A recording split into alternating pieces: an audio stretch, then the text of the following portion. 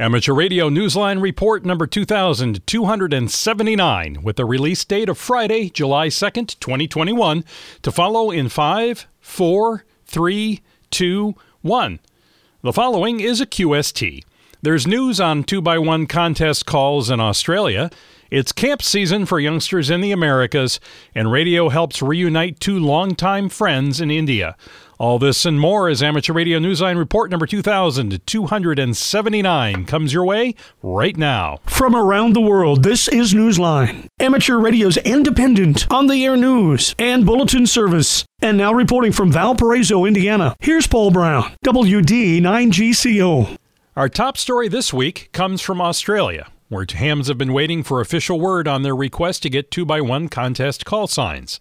John Williams, VK2JJW, has an update. The Australian Communications and Media Authority has advised amateurs that it'll be approving the use of 2x1 call signs for contesting shortly. The ACMA said in its June 29th e-bulletin that it's working out how the call signs will be issued. The new call signs will be implemented by the Australian Maritime College. The 2x1 call signs are to be restricted to use specifically during local and international contests and may only be issued to advanced class licence holders. There were no further details on the timetable nor on the specifics of the implementation.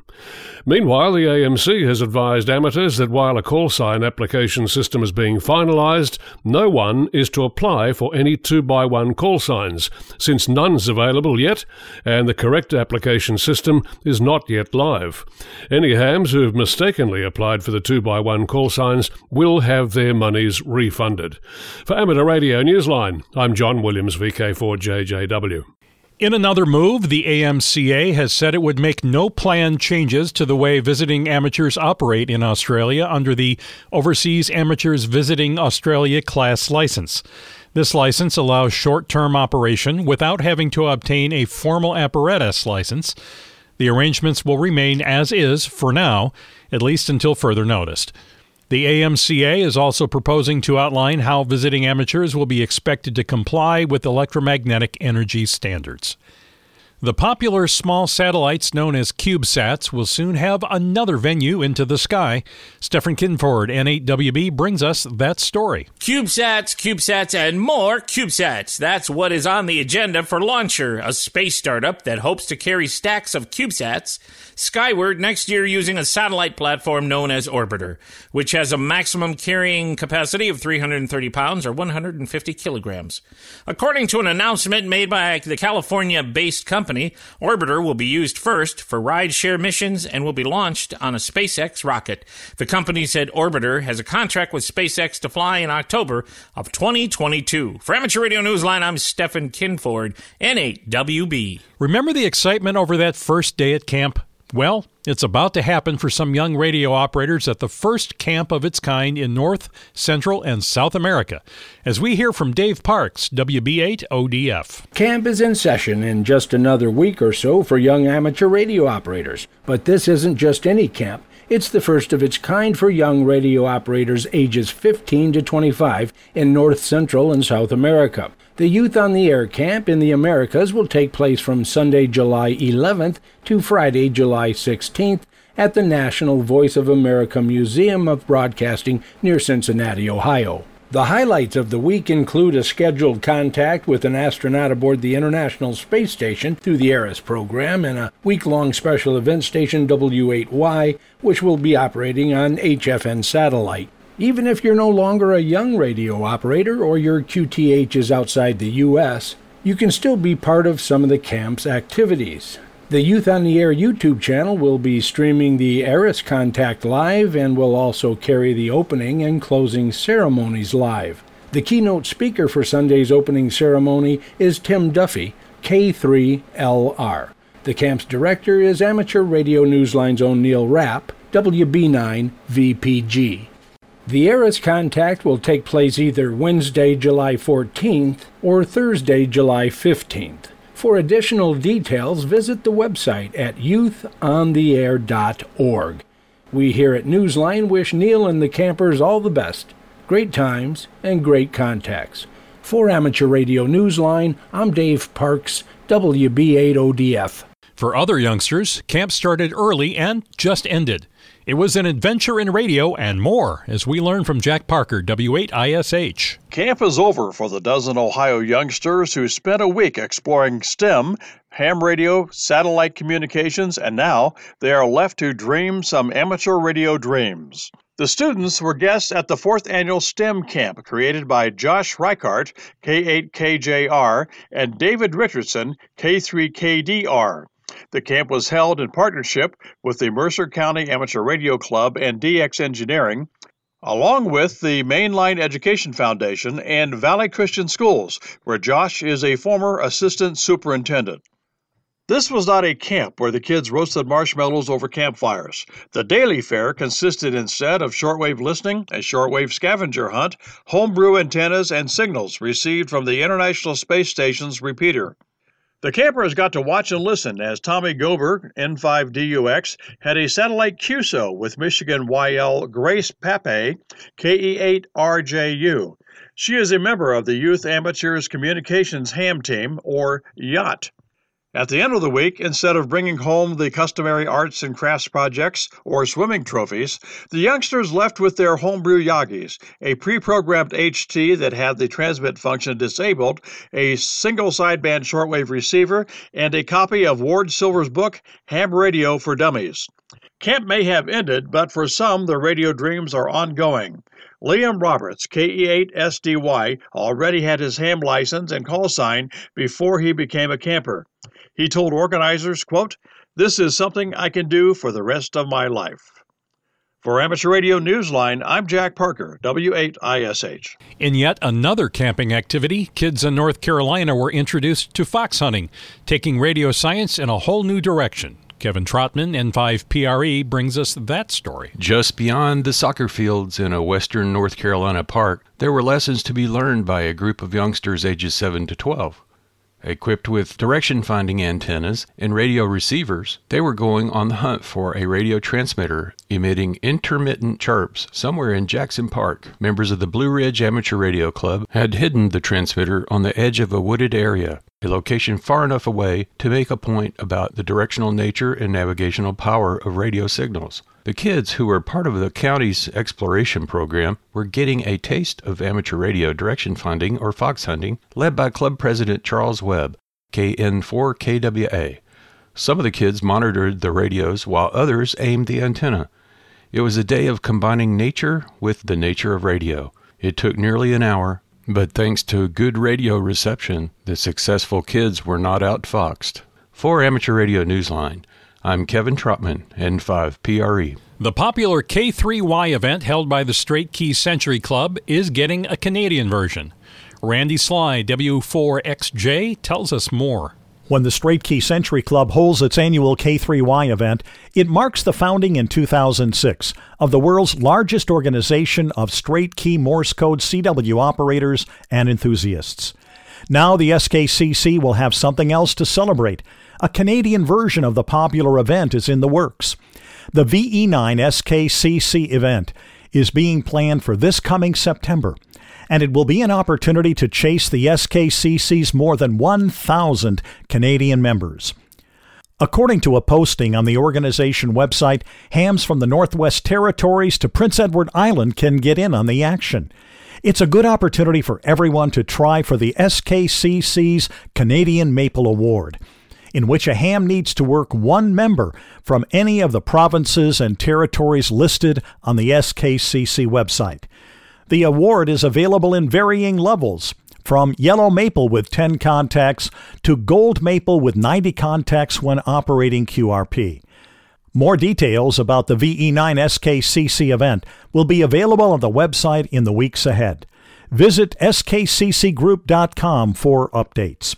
For Amateur Radio Newsline, I'm Randy Sly, W4XJ. Time for you to identify your station. We are the Amateur Radio Newsline, heard on bulletin stations around the world, including the K5DUR repeater in Dallas, Texas, on Sundays at 7 p.m. local time.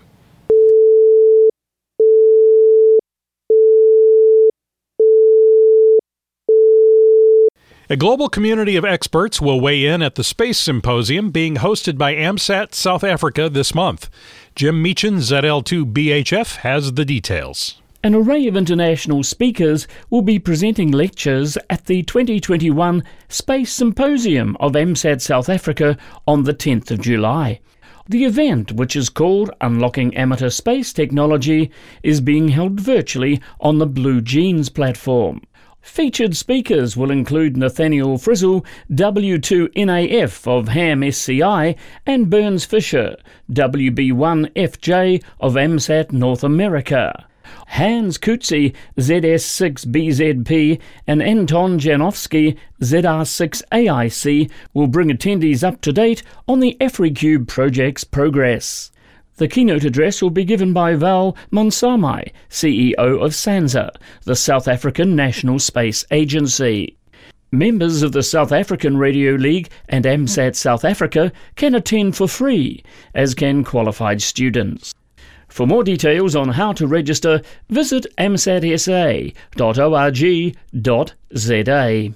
For Amateur Radio Newsline, I'm Jim Meechan, ZL2BHF. Our occasional series, Nets of Note, looks at ways hams get together on the air formally, whether to rag chew, prepare for emergencies, or help one another with technical issues. This week, we visit with the Ladies Digital Roundtable, and Cell MB KB3TZD has that report. The YLs who check into the Ladies Digital Roundtable say they're grateful to have a safe spot they can get access to with a hotspot. The women, who are married to amateur radio operators, first began meeting in February of 2020 after realizing that many of the more technical nets populated by men were a bit intimidating, even to YLs who had their licenses for a long time. Lana, N7WST, conceived the net to encourage them to get on the air and to feel more comfortable. Each Monday evening at 0100 UTC, a dozen or more YLs meet in Southwest USA on Wires X Room 43197 or Yaesu System Fusion Reflector 73102. YLs using DMR are able to operate cross-mode to enter. Lana told Newsline that instead of antennas and amps, the women talk about their lives, their childhoods, their families, and a number of less technical topics.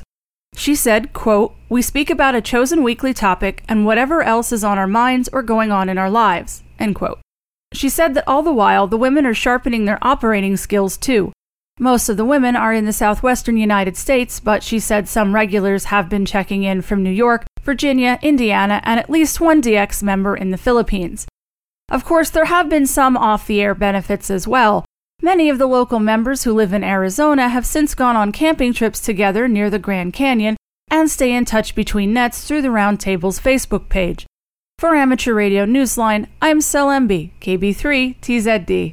The FCC has denied a request to reconsider the $2.8 million fine levied against the seller of a drone TV transmitter model found to operate near amateur radio frequencies, as well as within bands used for the nation's air traffic control system. The enforcement against Hobby King was initiated by a report to the agency from the ARRL in 2017, based on findings by the League's Electromagnetic Compatibility Committee. The ARRL told the agency Hobby King was selling a product that was, quote, blatantly illegal at multiple levels, end quote. According to the complaint, the transmitters were shown to operate near the 1.3 gigahertz amateur band and were capable of transmitting on frequencies used to ensure flight navigation and safety. According to the ARRL website, the FCC also found that a number of the device's power levels were excessive. The fine upholds the amount set in a June 2018 Notice of Apparent Liability. The agency noted that it found 65 models of the devices being sold without the mandatory certification from the FCC. According to the ARRL website, Hobby King has said it no longer markets those 65 models. An FCC statement said, quote, Hobby King has a continuing obligation to market only radio frequency equipment that is properly authorized. We therefore remind Hobby King that continuing to market non-compliant radio frequency devices could result in further significant forfeitures, end quote. In the world of DX, Alex DD5ZZ will be on the air as OA7/DD5ZZ from Peru between July 30th and September 17th. Be listening on HF between 40 and 10 meters, where he will be using single sideband, and FT8, FT4, maybe some CW. He is considering participating in the WAE single sideband CW contest and the WW Digi DX contests later this summer, possibly using the OA7/5P6G. Send QSLs to DD5ZZ by Clublogs OQRS or Logbook of the World. In Canada, listen for Bill, VE3ES, who is on the air as VE3 Vaccine. That's VE3 VACCINE in Ontario, in the hopes that he can encourage people to get vaccinated against COVID-19. This special event station will be on the air until July 15th. Listen for him on 30, 20, 10, and 6 meters using single sideband and FT8, FT4. Send QSLs to VE3ES. Listen for Jerry, whose call signs include G3WIP and VK0GB, among others. He has just received the call sign ZD7GB for his activation from the main village of Jamestown on St. Helena Island. He is working there as a doctor through September 6th and will be on the air during his spare time, mostly on 40 through 10 meters, using single sideband and FT8, FT4. QSL details were not available at press time. Our final story for this week is about the enduring friendship of two men whose lives went in different directions more than 40 years ago. Their long search for one another ended recently, thanks to amateur radio. Graham Kemp, VK4BB, tells us about them. It's well known that in some parts of India, missing family members are often reunited with their loved ones back home through the efforts of the West Bengal Radio Club. Recently, however, the club helped a man who wasn't really lost in quite the same way, but had gone missing from the life of a Kolkata physician who'd come to treasure his friendship more than 4 decades earlier. Both men became doctors and now are in their 80s. They'd been colleagues as young physicians at a health centre in Mathapahanga, a city in West Bengal. Dr. B. Das had been searching for years for his colleague Nityan Ondapanda, who is from Odisha. He'd even visited Odisha a few times to look for him. With no success in sight and with a husband now in frail health, his wife approached the club and told Secretary Ambarish Nag Biswas, VU2JFA, about the friendship. She said the last time her husband saw his friend was 1977. That year, Nityana had handed his responsibilities to him at the hospital before departing for Odisha. The club reached out to Dushmandur Kumar Das, VU2DKD, an amateur radio operator based in Odisha. With the help of an old photograph of Dr. Panda, he was able to track him down. Ambarish Nag Biswas told the local Millennium Post that the two friends immediately got down to the business of catching up on more than 40 years of friendship. For Amateur Radio Newsline, I'm Graham Kemp, VK4BB. And that's what friends are for. With thanks to Amateur News Weekly, AMSAT, ARISS, the ARRL, the Australian Communications and Media Authority, the Australian Maritime College, CQ Magazine, CNN, David Behar, K7DB, DXWorld.net, Joss Reichart, KAKJR, Millennium Post, Ohio Penn DX Newsletter, QRZ.com, the Southgate Amateur Radio News, shortwaveradio.de, space.com, Straight Key Century Club, Ted Randall's QSO Radio Show, WTWW Shortwave, and you, our listeners. That's all from the Amateur Radio Newsline. You can write to us at newsline@arnewsline.org. For more information or to support us, visit our official website at arnewsline.org. Be sure to follow some of these stories as they get a more in-depth look on the YouTube channel of 100 Watts and a Wire. Search for the video segment with the title, 2 Stories. For now, with Karen Eve Murray, KD2GUT at the news desk in New York, and our news team worldwide, I'm Paul Brown, WD9GCO in Valparaiso, Indiana, saying 73. And as always, we thank you for listening. Amateur Radio Newsline is copyright 2021. All rights reserved.